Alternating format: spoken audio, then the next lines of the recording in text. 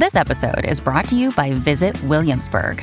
In Williamsburg, Virginia, there's never too much of a good thing. Whether you're a foodie, a golfer, a history buff, a shopaholic, an outdoor enthusiast, or a thrill seeker, you'll find what you came for here and more. So ask yourself, what is it you want? Discover Williamsburg and plan your trip at visitwilliamsburg.com. If you're struggling to lose weight, you've probably heard about weight loss medications like Wegovy or Zepbound, and you might be wondering if they're right for you. Meet PlushCare, a leading telehealth provider with doctors who are there for you day and night to partner with you in your weight loss journey. If you qualify, they can safely prescribe you medication from the comfort of your own home. To get started, visit plushcare.com/weightloss. That's plushcare.com/weightloss. plushcare.com/weightloss.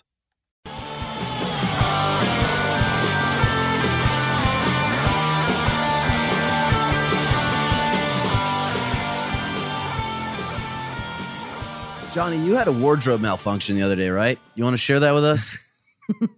Well, you know how many errands you and I had to run, and you pointed out that the ass of my pants had split, and I had no idea. And it's all those squats, my man. It probably was all those squats. Here's the thing about it. I had another pair that I bought around the same time, so I didn't really like bug out about it. I was like, whatever, you know, I was a little bit embarrassing that I had worn them all day and didn't realize that, but what are you going to do?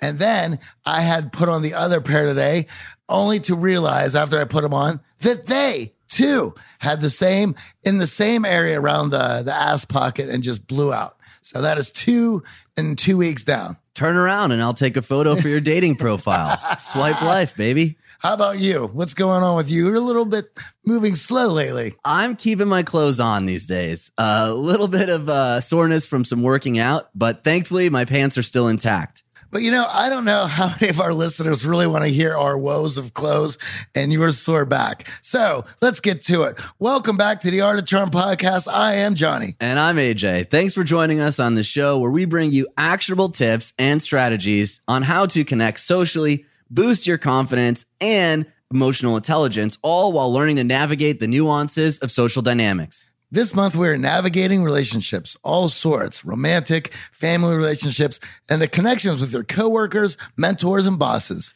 And last week, we aired a special interview with Dr. Stephen Hayes. Much of that explored acceptance and commitment therapy, something that Dr. Stephen Hayes has helped create as a way for all of us to navigate pretty much any relationship in our life. And that's our second interview with him, and I am so looking forward to having him on a lot more. Today, we're taking a step in a different direction. We're actually talking with David Romanelli, the author of Lessons from the Oldest and Wisest, and someone who changes the room the moment he enters it. Yeah, David is one of those old souls you meet and instantly connect with. David works primarily with elderly, and he shares that experience in a series of social events he calls Drinks with Your Elders, where people from all over meet to listen to stories from the elderly. And we decided to have him join us this month because we can't talk about relationships without considering the ones that we have with our elders, the oldest and wisest of our society. And you know, before we get started, we wanted to let you know about what we do here beyond just hosting this show. We've been running live in-person, advanced social skills and emotional intelligence training programs here in sunny Los Angeles. For the last 12 years, we've had amazing results with our clients from all over the world who are looking to level up their social skills. And we also have some really great online courses if you can't make it out here.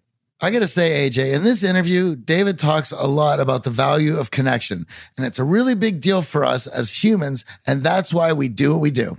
That's right. We want to help you lay a great foundation for connecting with people in your life in a real and meaningful way so you can find purpose and happiness even in your later years. So if you want to learn more about these world-class boot camps and our programs online, check us out at theartofcharm.com/bootcamp. We'd love to see you work with us. That's theartofcharm.com/bootcamp. All right, Johnny, let's kick this off.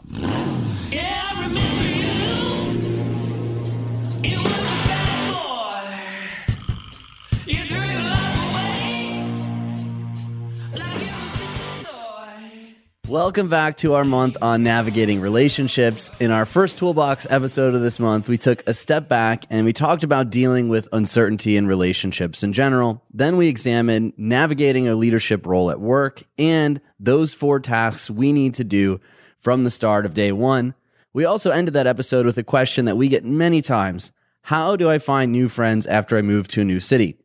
In the second Toolbox episode of this month, we talked about going into a committed relationship and maybe even moving in together, and some of the ways in which to talk about finances with your partner and why this is so important.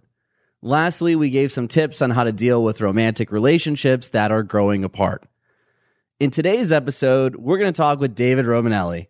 In 2017, David began a series of events he called Drinks with Your Elders.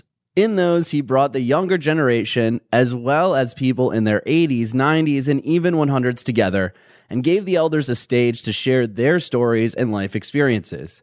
Out of this came a best-selling book, Lessons from the Oldest and Wisest. In that book, he shares the wisdom that they shared with him at these events and in interviews. That book combines almost 2,000 years of life experience. We're so excited to have you join us here today, David. Thank you. Great to be with you guys. Now, in your interviews with elders, you speak about those that are in their 80s, 90s, and sometimes even 100 years old. Why did you choose to talk to your elders? It goes back to my last surviving grandparent. She was in an old age home, really nice old age home in LA. And I saw that it felt like we put her out to pasture. She was disconnected. She didn't have a voice in popular culture. She was lonely. And yet she had so much wisdom, so much to share. And I started to realize, hey, there's this huge disconnect here. And why are we not more connected with the oldest and wisest in our communities? Well, your book combines 2,000 years of life experience. Who doesn't want that knowledge? And we were talking just before on our way over here today. And, we see elders in certain cultures being revered, like in the Native American Indians and in Asian cultures. And we just don't have that here in America. And it's a shame because, well, of course you're going to learn a lot. And this is why we were so excited to be talking to you today. Thank you. Yeah. It's like you turn on the light for people, and we have these Instagram stars with huge followings, and we look to them for wisdom. And then there's like the 97-year-old Holocaust survivor who's sitting alone at the old age home. And it feels like there's a disconnect and a conversation to kind of fire up. And it's fun for us because normally we talk about how to connect and relate to people who are of your generation, who are your age. That's what most of our audience wants to do. But when we think about a lot of the anxiety that drives our feelings and emotions now in our youth is around things that honestly our elders have lived through, experienced, moved well beyond, and could probably let us in on a little secret that it's not that big of a deal, right? The perspective that generation, you talk to somebody who fought in World War II, talk to somebody who survived the Holocaust, and sometimes people have stories about the Great Depression, and it's like it puts everything in perspective. Right. You talk about hashtag first world problems and the things that we stress about, right? No Wi-Fi, the wires are crossed. Oh, there's buzzing in my headphones, right? These are things that the greatest generation laugh at as how could this be a struggle? Well, I think that's where the issue is. Like it was yesterday, I saw an article where this Instagram model's account had been deleted and she had posted a new one and she was crying because she didn't know what to do with the rest of her life. And, imagine this, that she's going to ask her 90-year-old grandmother what to do in this moment. And her grandmother's like laughing, like, listen, it's not a big deal. You're going to get over it. It's like, grandma's just not getting it. Okay. Like, forget her. I can see where that disconnect will lie because there's not going to be much empathy for your Instagram account getting deleted when she had just rolled through the depression or whatever it might be. Right.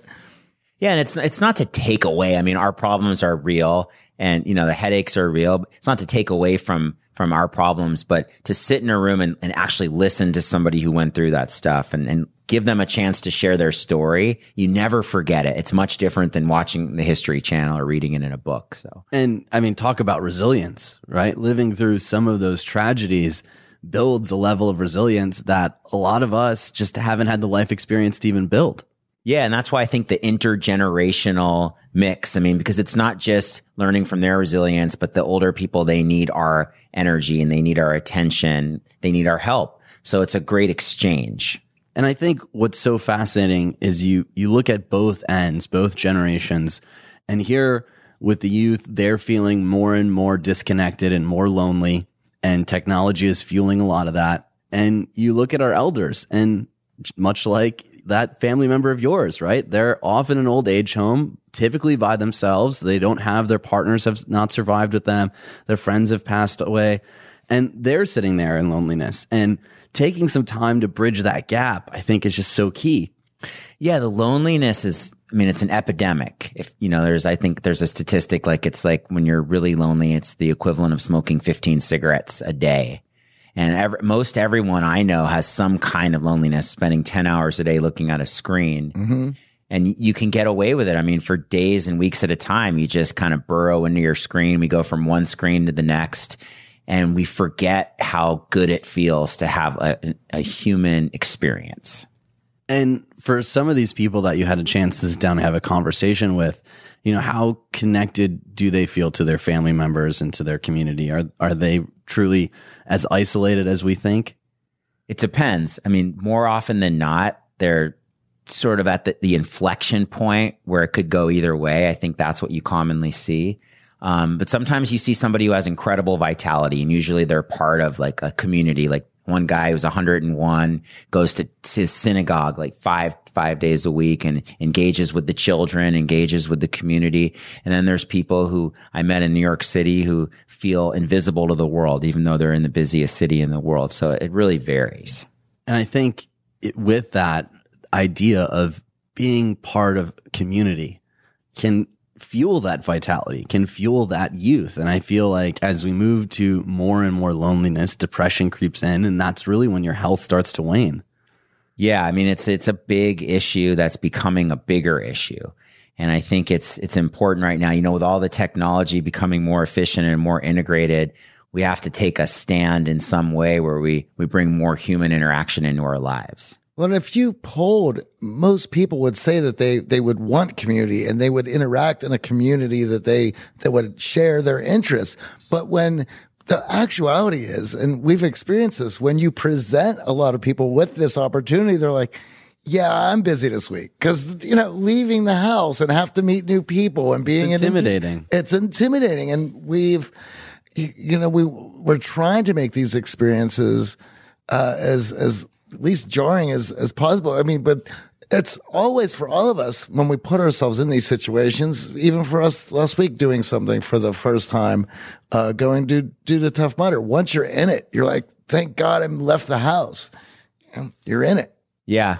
No, I mean, when I do these drinks with your elders events, it's like pulling teeth to get people to do something that's different, to come and talk to their elders. It's like, why would I do that? You know, I can just watch TV tonight. That's so much easier. So putting yourself into a new situation is not easy, but it's so rewarding when you hear stories from a completely different era that you're not going to hear about when you're hanging out with your friends. And our society is segregated by age, and we need to shuffle the deck on that. I would think when you tell most of the people about this, you know, oh, we're doing this thing, it's drinks. Oh, that sounds amazing. You're like, oh, well, it's tomorrow night, 8:00. You're like, oh, yeah, well, I got something going on. Is it the Pistons on tonight? Yeah, the playoff game's coming up. That's exactly what happens. It's like I was saying, come from the yoga world, and 20 years ago, we were promoting yoga in the community. It was hard to get people to come to yoga class. And now you're promoting, come listen to your elders. And it's hard to get people to show up. But I do believe that our society's trending and people are going to want more connection with the elder generations. We're going to get there. We definitely think it's important, and we love what you're doing. And that's certainly why, you know, you're on the show today to share this. So now I think for a lot of us, myself included, when I think about the elders in my family, there is a little bit of intimidation around this age gap, and how do I navigate that, and how do I spark conversation? Did you feel intimidated when you started sitting down with elders, especially elders you didn't know? I still do. It's like, you know, I'm married now, and I don't go to bars and you know, have that lifestyle. But when I approach an elder for the first time, it's almost like that kind of shyness, and I don't know if they're going to engage with me. So it's almost still a little bit awkward. But after maybe an awkward moment, they're so grateful and so appreciative that a younger person took the time to engage, to ask them how they're doing, because most of the time, younger people see older people as obsolete, taking up space. They wouldn't have anything interesting to share. It's just the stereotype, unfortunately. Yeah. And to Johnny's point, I think as we've moved as a society, we have come to a place now where we're not seeing our elders move back in with us and be nurtured in their old age, but instead we're leaving that to professionals. We're parking them in Boca Raton. We're putting them somewhere else. And then, we get the occasional visit, but outside of that occasional visit, they're not really getting the communication. There's certainly not someone sitting down to listen to those stories. Yeah. It's not in the kind of the fabric of American culture. It's like we're very about individuality, and everyone's going to follow their own path, and coming together, bringing the extended family together is not really the way that we do it, but people pay the price. I mean, there's a lot of loneliness and a lot of separation, and we can do better. We have to do better. And one of the most common questions we get asked here, and obviously social media is fueling this, is how do I stop comparing myself to others? And you got a great story, some advice from an elder that I thought was pretty poignant. Yeah, there was this lady, Linda Jones, and her dad was the iconic illustrator Chuck Jones, who created a lot of the Looney Tunes.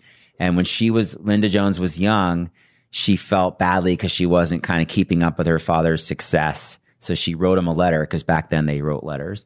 And she wrote him a letter and said, "Dad, I feel badly about myself. I'm not keeping up with your success." And he wrote her back and he said, "Linda, get the fuck off my mountain. You have your mountain to climb. I have mine." And she said she snapped into place and realized, it wasn't her destiny to try to keep up with her father. And I thought it was such great advice, to follow your own path and don't compare yourself to everyone else. Yeah, look at it as your own mountain. And we're all, to that matter, at different places on the mountain, right? Someone else's mountaintop is going to be different than your own.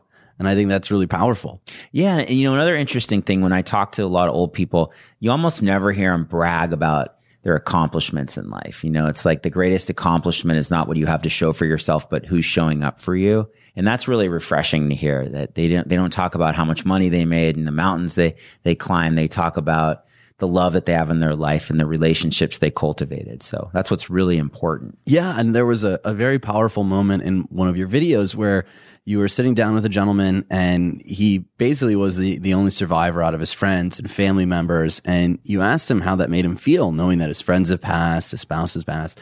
And he said he feels lucky. I found that so striking, because I feel, a lot of us would look at that perspective and say, like, oh, he must be really sad. He must be really lonely. And to hear him say, no, I feel lucky. I'm here. I'm talking to you. I'm having a great conversation. Like, that was really powerful. Yeah, I think that's one of the things that goes into living to your very old age, is that there has to be a sense of gratitude and appreciation. Because if you wake up in a lousy mood all day, chances are you're not going to live as old as you potentially could. So. Yeah, carrying that stress definitely damages your health and physiology. And, I feel that one of the greatest lessons that we could learn from our elders is truly how to be happy. I think everyone is searching for happiness. We've talked about happiness on the show and how important purpose is. What were some of the lessons around happiness that you picked up from the elders? I think the greatest lesson I learned was from this lady. She was 111. So yeah, that qualified her as a super centenarian. So of the 7 billion people on the planet, there's only about 60 people who are 110 or older. It's quite the club. Yeah, it's a special club. They're hard to find. And I asked this lady, what were your secrets to health and longevity? And she said sex, vodka, and spicy food. So that the joie de vivre is common in the oldest of old, that they do something each day that allows them to loosen their grip and enjoy life. Right, to really maximize that fulfillment instead of taking those small things and holding on to them. I cruising on social media, I always stumble upon, I think there was the one African-American World War II vet who had passed away. He was about 107, and he was smoking cigars and drinking beer up until his death. It's like right on. Yeah. And the oldest lady ever, her name was Jean Calment. She lived to be 122. And she ate 2 pounds of chocolate a week, which isn't cigars, but still, it's a lot of chocolate. Absolutely a lot of chocolate. The secret to longevity. Here we go. It was that video that we were just discussing, and she had also been married 5 times. And, Johnny goes, my first thought was, hell no. And I grew up in a family. My mom had been married twice. 3 times, and my dad twice. And so, like, that's just, to me, when I see what train wrecks were going on, my whole life has been avoiding this whole disaster. And however, she had mentioned of her life and being happy, and you had a nice anecdote to the end of it, which was, and if I get it wrong, please help me here, but it was that bad things don't happen. You can do it better. Well, just to clarify, the 111-year-old lady, she also was very resilient because she had been married 5 times. Yes. And so what I say is that it's not that bad things don't happen to happy people, but happy people happen to bad things. So, everybody gets knocked down. I mean, everybody gets their ass handed to them. Well, my first thought in that is, how do you make it to 111 if you've been married 5 times? Each one of those relationships had to take a toll. Yeah, absolutely. Like now we know Johnny's viewpoint on marriage. It's coming clear. Well, that's take 10 years off. Well, there's another 15 out of my life. Imagine how old she would have been had she stayed single. I think that secret fact in there, she did not have children, so that probably added on. I would think so.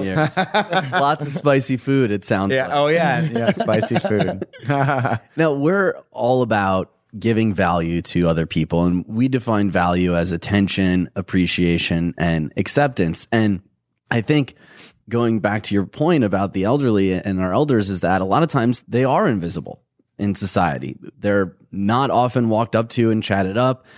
We don't pay attention to what they're up to. So, I feel that for a lot of us, we think about, okay, I got to make sure I get this person's attention because they're in a position of power, or I want to impress this person. But you did get a very powerful piece of advice from Antonia around how to show that acknowledgement to everyone so they can feel really good. Yeah, it was this lady who was happily married for many years, and she said this just great piece of relationship advice. When somebody you care about walks in the room, that she always makes eye contact with them. And I just don't think we do that anymore. When someone walks in the room, you're probably looking at your computer or your TV screen, but to actually let someone know that you see them and you acknowledge them, it's the best piece of and the easiest relationship advice I've heard in a long time. Well, it's so powerful. Yeah, it's certainly, after reading that, I was like, oh, hell yeah. I mean, what you send to that room and to everybody there with just that small task is immense. Yeah. Yeah, I mean, it doesn't take any effort, barely. But, it could be a struggle. Amy's coming back from Atlanta today, and she travels back and forth for work, and there are weeks where she'll come home, and, I'm so in work, I'm not staring at the screen, and I'm sure she's feeling that. So that's such a powerful tip of just, for a second, someone you cared about walked in the room, drop what you're doing, and just look them in the eye. Yeah, I mean, it's one of the best questions to ask older people who are happily married, is just like, what's the advice that you have for staying in this relationship? Because and the things that they say are worth their weight in gold. It's so valuable. Johnny, we know if you listen to the show, you are driven. In fact, we're driven by the search for better. But when it comes to hiring, the best way to search for a candidate isn't to search at all. Don't search, match with Indeed. If you need to hire, you need Indeed. Indeed is your matching and hiring platform with over 350 million global monthly visitors, according to Indeed data, and a matching engine that helps you find quality candidates fast. Ditch the busy work. Use Indeed for scheduling, screening, and messaging so you can connect with candidates faster. And Indeed doesn't just help you hire faster. 93% of employers agree Indeed delivers the highest quality matches compared to other job sites, according to a recent Indeed survey. We have hired a lot of team members over the last 17 years. Going through endless resumes, well, that's a time sink. But you know what else is a time sink? Interviewing endless people, because they're all going to give you the best face forward. That's why we love Indeed, leveraging over 140 million qualifications and preferences every single day. Indeed's matching engine is constantly learning from your preferences. So the more you use Indeed, the better it gets. Join more than 3.5 million businesses worldwide that use Indeed to hire great talent fast. And listeners of this show get a $75 sponsored job credit to get your jobs more visibility at Indeed.com/charm. Just go to Indeed.com/charm right now and support our show by saying you heard about Indeed on this podcast. Indeed.com/charm. Terms and conditions apply. Need to hire? You need Indeed. Lennon and McCartney, Jagger and Richards, Watson and Crick, AJ and Johnny. What about the perfect duo when it comes to growing your business? Well, that's you and Shopify. That's right, Johnny. Shopify is the global commerce platform that helps you sell at every stage of your business. From the launch your online shop stage to the first real life store stage, all the way to the did we just hit 1 million orders stage? Shopify is there to help you grow.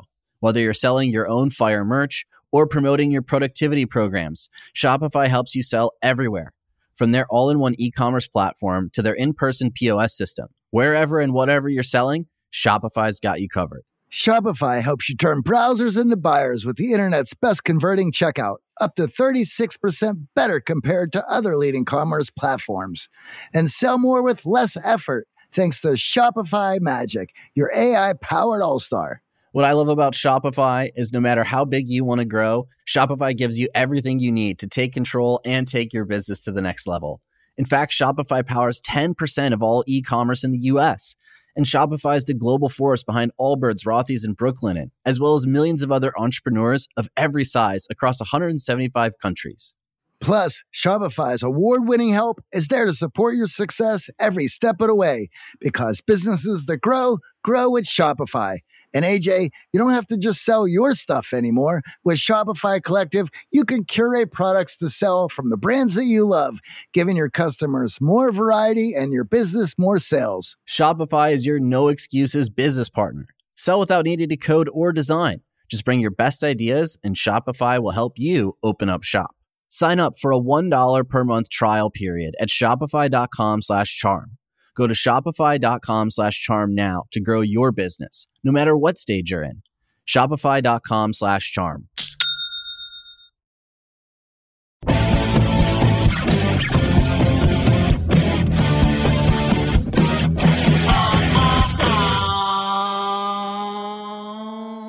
I know for myself, I'm curious. What are the pieces of advice for those who are in relationships who, unlike Johnny, want them to be successful and add years to our life? Well, I think the most powerful story was a guy who just had lost his wife, and he was telling me the story about he sat by her bedside as she lay dying, and he held her hand, and they relived some of the greatest memories from their marriage, surfing or going swimming in Waikiki and going golfing in Banff, Canada, and their first date they had watching jazz. And he said he relived all these moments, and it was exceptionally sad, but it was special to be able to share that. And it made me think, everyone's going to have a day where they have to say goodbye to the one they love, or they'll say goodbye to you. And God willing, you'll be holding their hand. And it makes you think about, are you really appreciating the person that you spend your days with? I think we tend to take our partner for granted. You just wake up next to them every day and they annoy you and they have the habits that drive you crazy. But if you had to say goodbye to them, imagine how you would feel, and to look through the lens of an elder looking back and just really wake up and appreciate the person that you spend all your time with. And think about those moments that you do have together to be fully present. Going back to that device, how many times are we on our vacation with that loved one and we're still on our device, not present, not there? And when you look back on your deathbed or sadly on their deathbed, those are the moments that you're going to be holding on to and cherishing those experiences together. Yeah. And it sounds so dark to talk about the deathbed, but just to have a wake up story, like my best friend, my age, and her husband, 46 years old, great shape. Wasn't feeling good, checked himself into the emergency room a few weeks ago. 30 minutes later, he was in a coma and septic shock and just been in ICU for 30 days. I mean, this stuff can happen. And, we have to live for today. And if you love someone, let them know you love them today. It sounds so cliche until you go through that, and you don't want to go through that. Well, it's certainly, we've all heard a lot of times people in their life, they talk about not wanting to have regrets, and of course, trying to squeeze out as much time with their loved ones as possible. I know for us, we certainly don't want to have many regrets left on the table, so we're putting it all out while we're here. The one that's the more difficult is spending time with loved ones, especially if they're across the country, you know? Yeah, I know for me, when my dad passed, we weren't on the greatest of terms. Our relationship was frayed due to my decisions to start the company and move out here. And looking back, there is an immense amount of regret that I didn't have those moments to just be honest and say, I love you, I appreciate you, all the support you've given, and just kind of took for granted that, we'll still be arguing next week, we'll still be arguing next month. But it doesn't always work out that way. It doesn't work out that way. And I mean, I think you have to, that's why another great reason to talk to people who are older and ask them their regrets and ask them how you can learn from their mistakes. It's not just the things that they did right, and that'll wake you up as well. Now, for a lot of us, when we think of our elders, we think of them as pretty accomplished, having reached a level of success that maybe we're yearning for. We want to get to that point. Do you have any advice for our audience on how to turn these elders into mentors who can help guide us and shape us? I mean, I think we just have to recognize that there are older people all around us all the time, and you're going to see maybe there's an older person living next door. If you're lucky enough to have a grandparent, the guy sitting alone at the airport waiting for his flight, the person behind you in line at Starbucks, and to take a moment to stop and engage. It's not as hard as one might think. And 9 times out of 10, they'll love the opportunity to talk with you. And it can all come from just that initial hello. Yeah. And it starts with eye contact, right? That simple acknowledgement. Yeah. So if you're listening, acknowledge our elders who may be struggling in the grocery line or struggling to get across the street and hit the crosswalk button. I mean, those are great opportunities to just stop and acknowledge them. And certainly, I think a lot of young folk have an assumption that older people don't want to be bothered, that they're busy, they don't have time. Or that's for their family members to share those stories with. They don't want to be so honest and vulnerable with me. Yeah. I mean, what I always like to say is put yourself in the shoes of an older person. I mean, there's a loneliness that they might have lost their spouse. They've lost a lot of their friends. You can't just go to yoga class or go on a run because, you're older and spend a lot of your time sedentary, just sitting at home.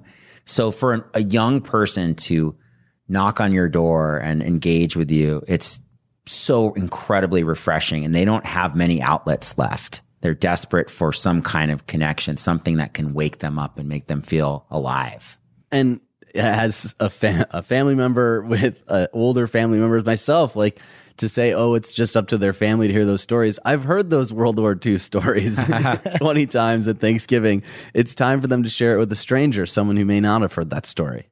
And the stories are unbelievable. I mean, I can reel off 100 stories, but once you engage and they start telling you, it's from a different time in history, and it's such a different experience to hear it from somebody firsthand than to watch it on TV or read about it in a book. And I would think it helps you with your listening. It helps you with your patience. We saw some of the technical difficulties you had with some of your interviewees, right? Where you struggled at times to understand each other, but that patience and being an attentive listener goes a long way towards building those social skills. Yeah, it definitely requires slowing down. You're not going to get the quick 2-minute. You're not going to get the quick sound bite. If I want to post a story on social media, it takes me a long time to kind of assemble and assimilate and digest everything. And there's one story that I'd love to share with you where I asked this 93-year-old lady if she could send me a picture so I could share her story. And she said, "Oh yeah, I'll put it in the mail." And I was like, "The mail, it'll take a week. Can't you just email it to me?" So she said, "Okay, well, my granddaughter has email, so I'll write down your email address." And it took me literally 5 minutes to share my email address. And at first I was really impatient and getting annoyed. I didn't have time for this.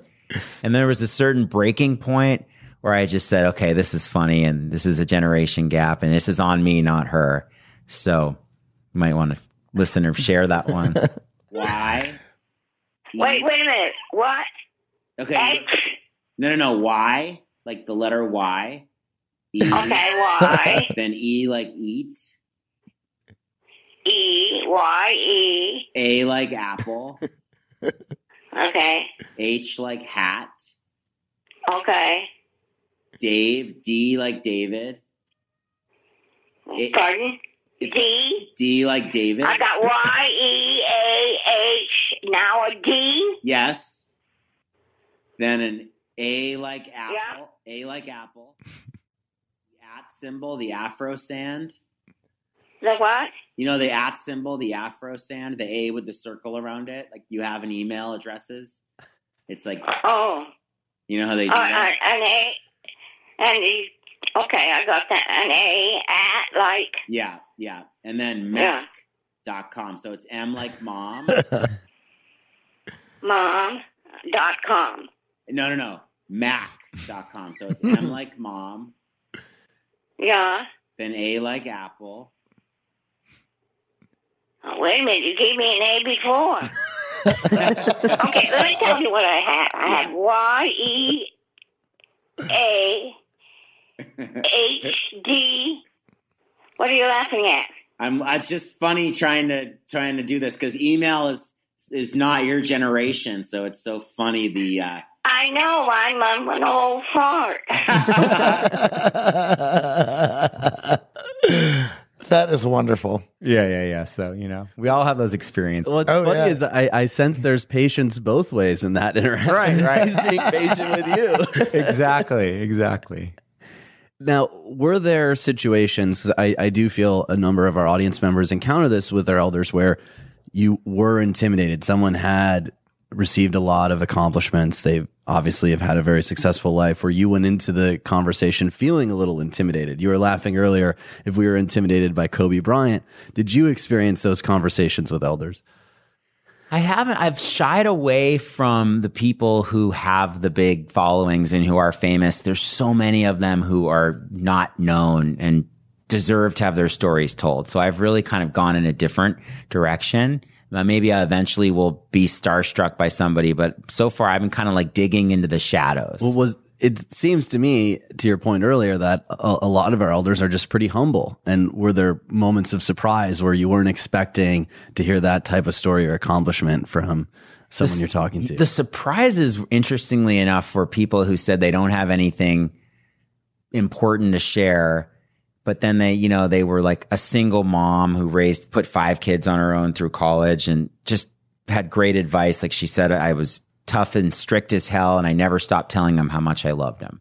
And as a parent with young children, you need those kinds of nuggets of wisdom are so meaningful. Yeah, absolutely. And let's talk about raising children. Obviously, the elders have a wealth of knowledge around raising families, not only supporting their spouse. What were the lessons you learned as a parent that you could impart on our audience? Raise each child differently. Don't have like the parenting package that you wrap around all your kids. Raise each child differently. The kids don't necessarily care that you spoil them with the nicest things. They just want to feel the love. They want to, this one mother who could never make it to her kids' practices because she was always working. She said that, she'd get home from her waitressing job and sit at their bed and rub their head and just be with them for 2 hours, and they knew that she loved them, and they knew that she was loving them the best she could when she could. And now she has a great relationship with them in their adult life. And so, those are the things. I mean, if you have kids, like, it's hard raising kids, and you don't always feel like you're doing it right. And you have some bad days and some good days, and and the bad days suck. Yeah.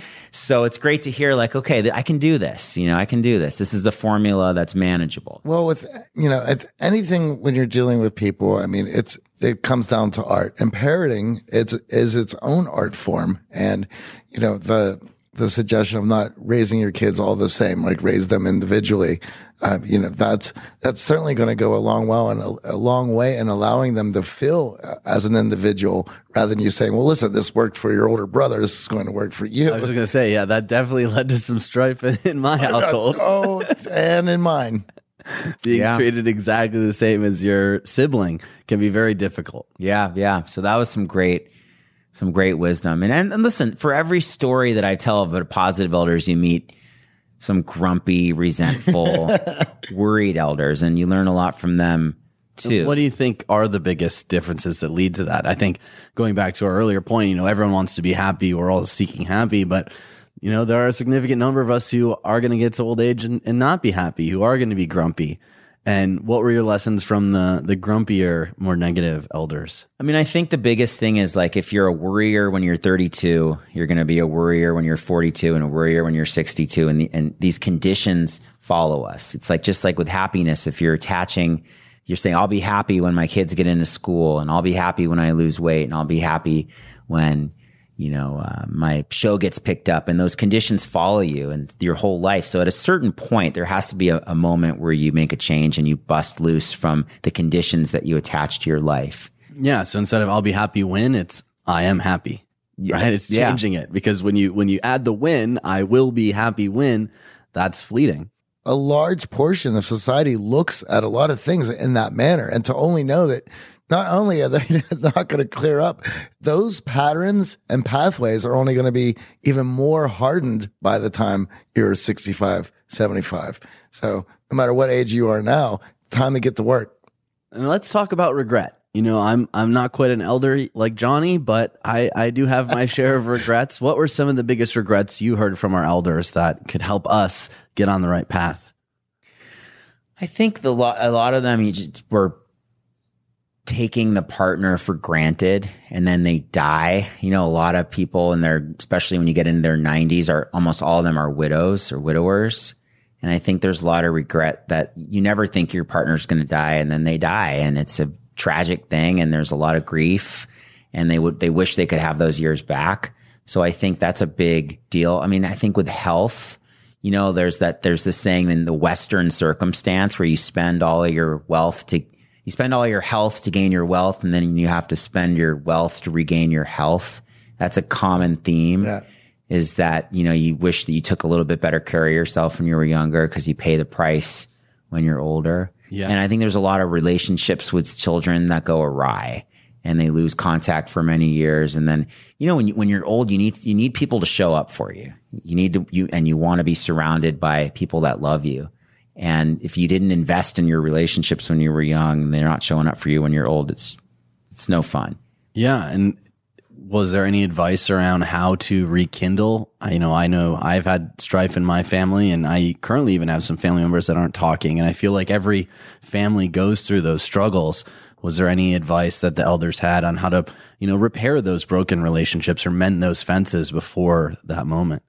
There was one lady I met who had a near-death experience. She died for literally 20 minutes, and she was in Egypt, and she was telling me the whole story. She was like, her face was blue, her eyes were dilated. They're like, she's done. There's nothing we can do.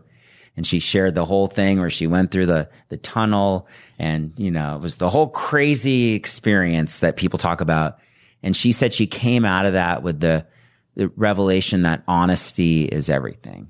And honesty is just to be as honest as you possibly can be with the people that you care about. And that was what she said was very healing. There has been a lot of research with people getting it to retirement age, and then when retiring and then moving on, and then feeling a bit useless after that point, or that they don't have that. Their purpose is gone. Their purpose is gone. And with that, did you get much advice for the seniors who move beyond that and who move beyond that healthily and happily?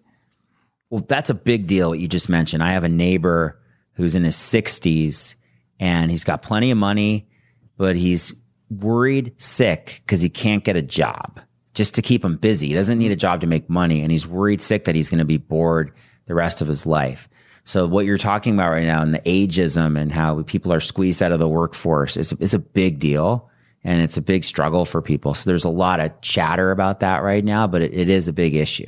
Yeah. I mean, you look at centenarians and mega centenarians and super centenarians and 120. I mean, the retirement age is 65, yeah. 70. Most of us will be retired. So that's still a lot of years left, a lot of mileage left to try to maximize. And it's like a lot of people feel like, oh, listen, just give them a set of golf clubs, let them learn how to golf, and that's what it'll do for them. It's like, no, that's not purpose. Right. It's a hobby. Oh yeah, the retirement system, the kind of the template that we have where you retire when you're 65 and you go golfing the rest of your life. I mean, that's a flawed system. I saw a lady in Starbucks who's an elder, and she said that all of her friends who followed that program, they're all dead now. So, you have to stay engaged and you have to find a purpose and feel challenged. Yeah, and I think the problem is that daydream is good while it's a daydream, but then when it's actually upon you. I know when my great uncle retired, he was itching to get back to work and do something. Yeah. Like that little honeymoon of retirement. We had a big party in his garage and he was all excited, talked about all this work he's going to do on the cottage. And, he got through some of the work and he's like, okay, I got to get back to work. I got to do something. Yeah. And he went back to driving trucks and we're like, you're retired. This is what you worked and grinded out for these moments. He's like, no, I need to get back behind the wheel. My dad's been retired for a good while now, and he still puts in 10 hours a week doing IT work for friends and just to stay busy, just to have that going on. And there's also the social component to that. Of course. Work, right? I feel like retirement for a lot of us does lead to that isolation.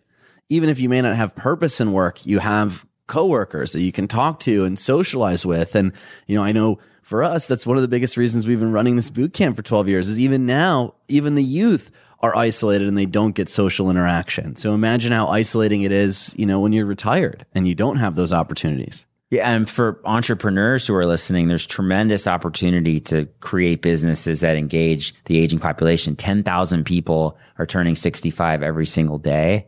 So the population's getting older, and the baby boomer generation, they're not going to stand for the isolation and, being treated, put out to pasture. They're not going to stand for it. I saw a really interesting article actually that all of the boomers who built these beautiful mansions on golf courses and reached this level of success, they're now selling those houses because they can't get up the stairs. They can't take care of it. It's just too big. And none of the millennials want to buy them.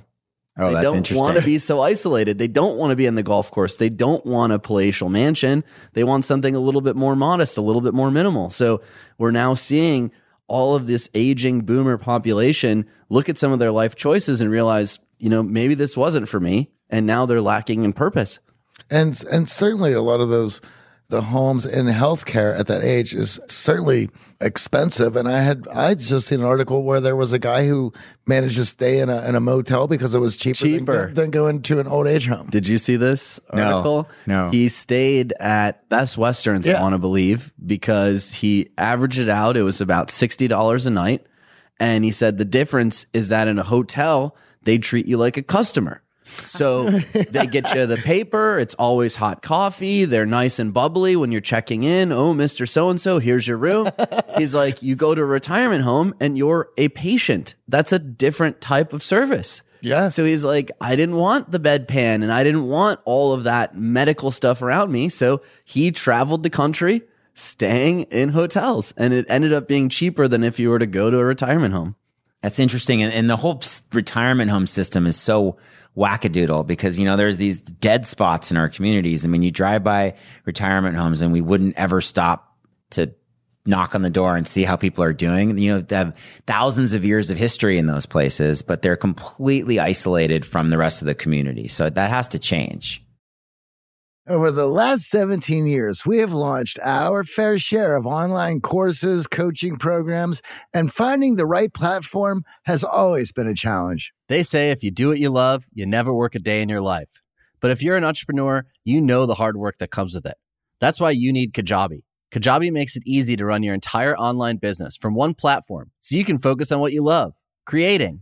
Kajabi is the ultimate all-in-one platform that helps creators and entrepreneurs build successful online businesses by unlocking predictable recurring revenue. No matter your niche, Kajabi makes it easy to turn your skills, passions, and experiences into enriching online courses, exclusive membership sites, subscription podcasts, thriving communities, personalized coaching, and more. The best part? Kajabi doesn't cut into your revenue because everything is owned and controlled by you. So keep 100% of what you earn. And with Kajabi, you also get robust analytics, easy payment options, email marketing tools, and customizable website templates, all built in. You don't even need a huge audience to make sustainable income. There are thousands of creators on Kajabi making 6 and 7 figures with less than 50,000 followers. Right now, Kajabi is offering a free 30-day trial to start your business if you go to kajabi.com/charm. That's KAJABI.com/charm. Go to kajabi.com/charm and join the creators and entrepreneurs who have made over $7 billion. Hey, it's Ryan Reynolds, and I'm here with Keith, co-star of my upcoming film, If, only in theaters May 17th. Do you want to tell people the big news? All right, I'll do it. Sign up now and you'll get unlimited for $15 a month and 6 months of Paramount Plus Essential Plan on us. MintMobile.com/switch. Upfront payment of $45 equivalent to $15 per month. Unlimited over 40 gigabytes per month. Face lower speeds. Videos at 480p. Active Mint customers by 531.24 get 6 months of Paramount Plus Essential Plan. Auto renews after 6 months. Offer ends May 31st, 2024. Separate Paramount Plus registration required. Terms and conditions apply if rated PG.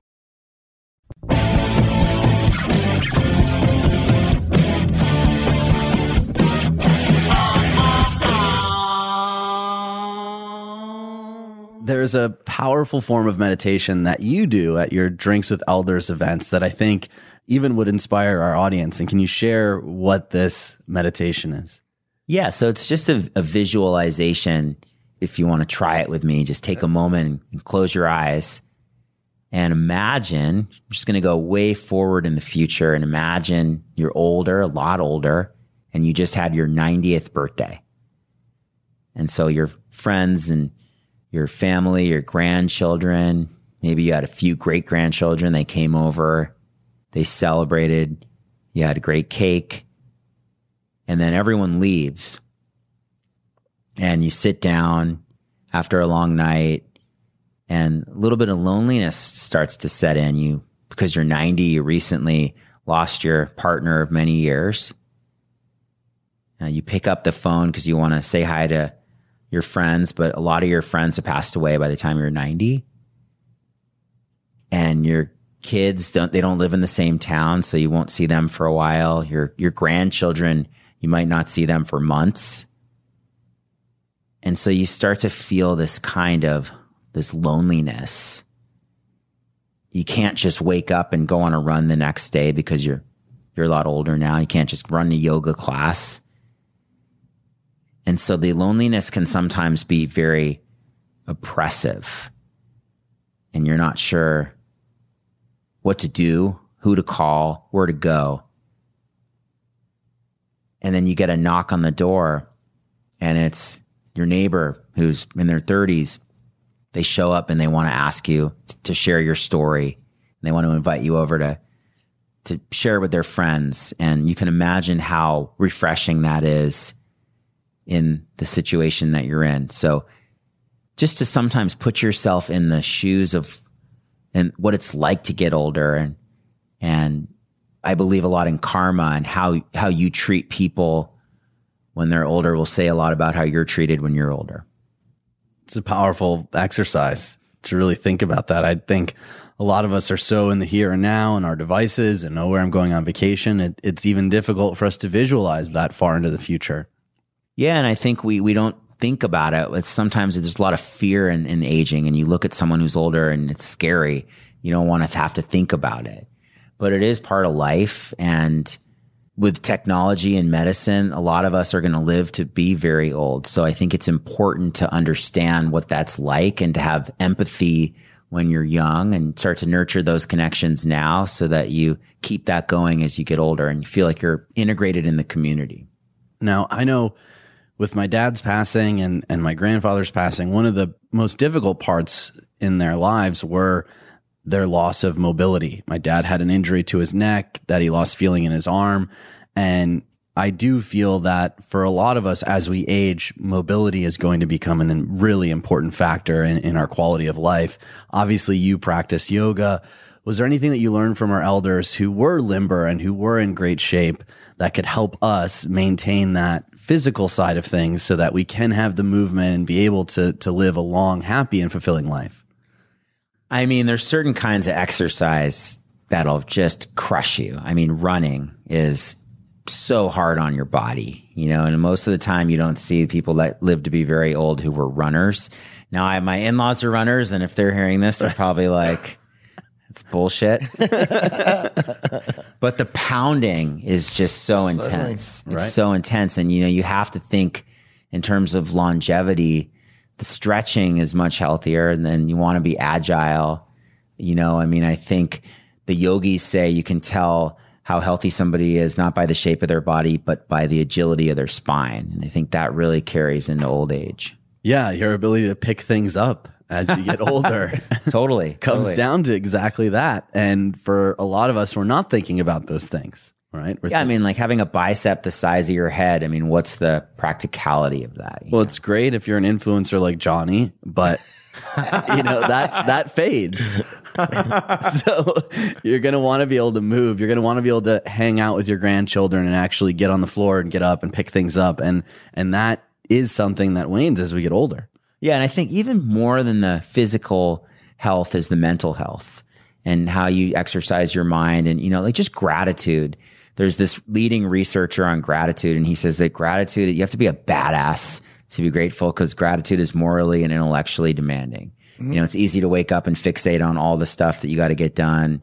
And it's hard to wake up and shift your focus to everything that's good in your life. And so just mental strength is really important as well. Yeah. And when you're in a state of gratitude, you can't have any other emotional feelings. You're strictly in gratitude. Unlike, multitasking, I can be afraid, I can be angry. But when you're focused on gratitude and being grateful, that's the only state that you can be in. Well, the whole thing about it shifting on focus of what you have rather than what you don't have. And it's certainly it is a shift, and it does take patience and it does take work to be able to do that. And I certainly know when I had learned about appreciation and started practicing it, I know that not only did my thoughts about where I was in life change, but how I woke up and approached every day changed.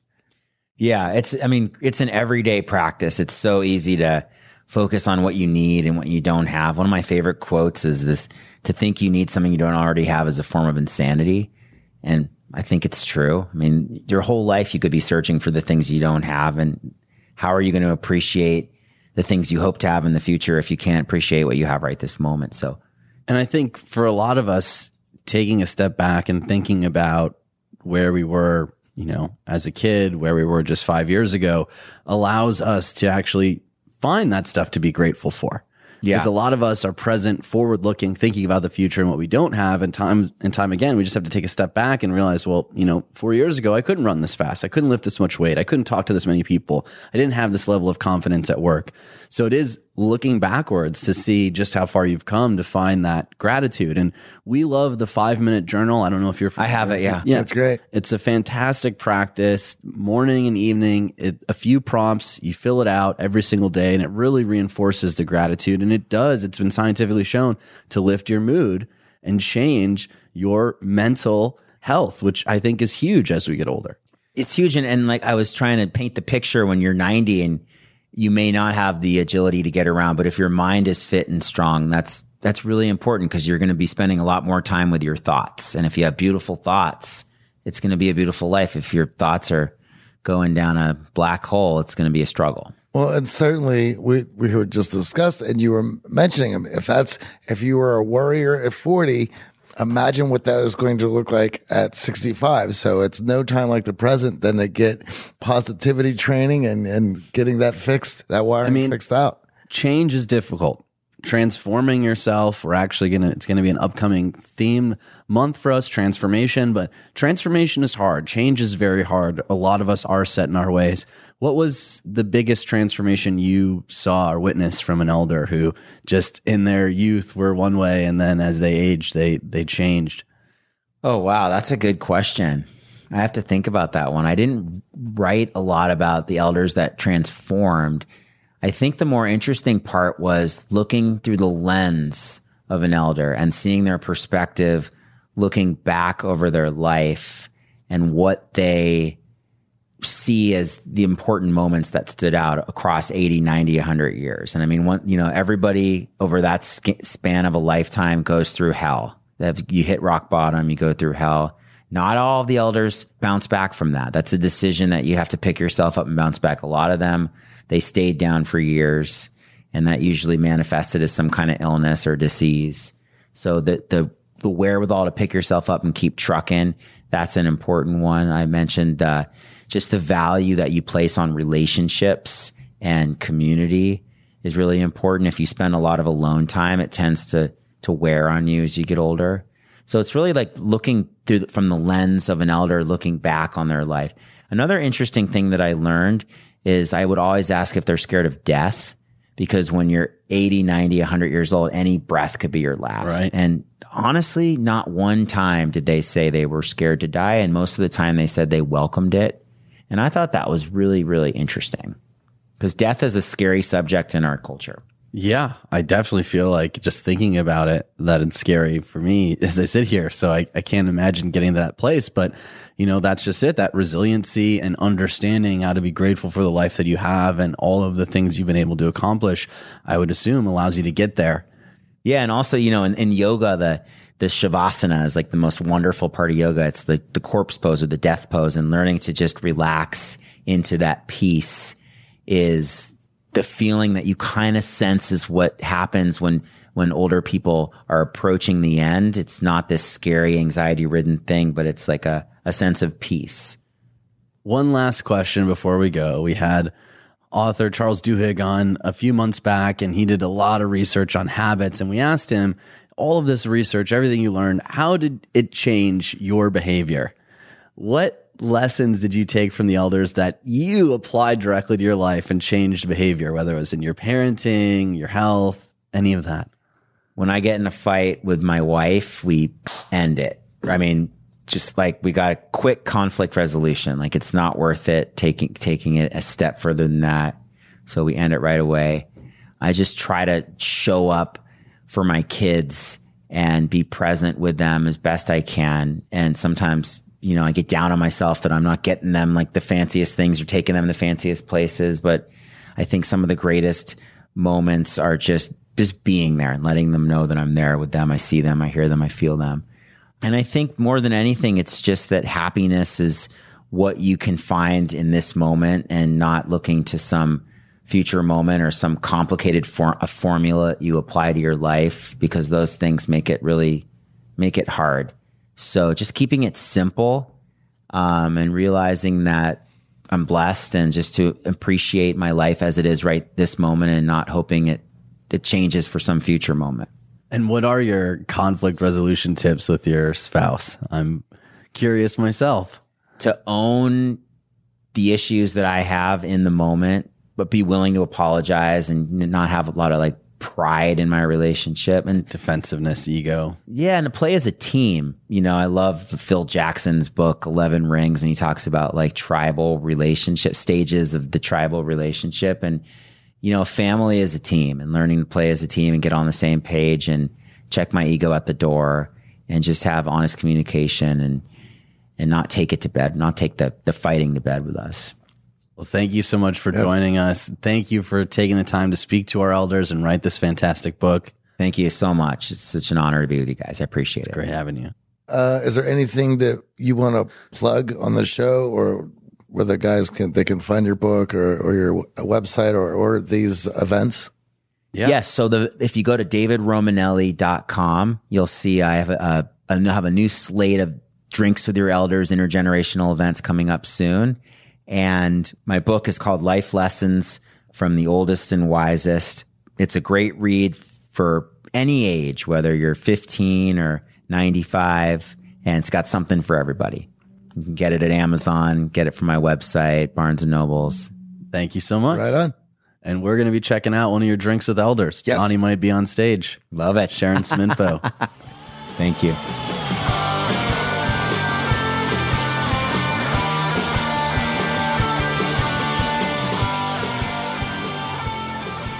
What a fantastic interview with David Romanelli. I really enjoyed that. I had a blast, and the stories that he has, he could go on for days. Next week is our Q&A episode where we answer all of your questions. So send us some, because the best questions always come from you. It's so easy to do that. Just go over to theartofcharm.com/questions. You can even record yourself using your smartphone. And who knows, you may hear yourself on a future show. And if you want to start putting your social skills to the test, join us for a free 10-day challenge designed to help you get out of your comfort zone and start getting out there to be more social. Go to theartofcharm.com/challenge and get signed up for free. That's theartofcharm.com/challenge to join this free challenge where you work with AOC coaches like me and Johnny and the rest of the team, and connect with a group of like-minded people. We love hearing from our listeners. And this week we have a shout out for Heidi, who wrote us from North Idaho.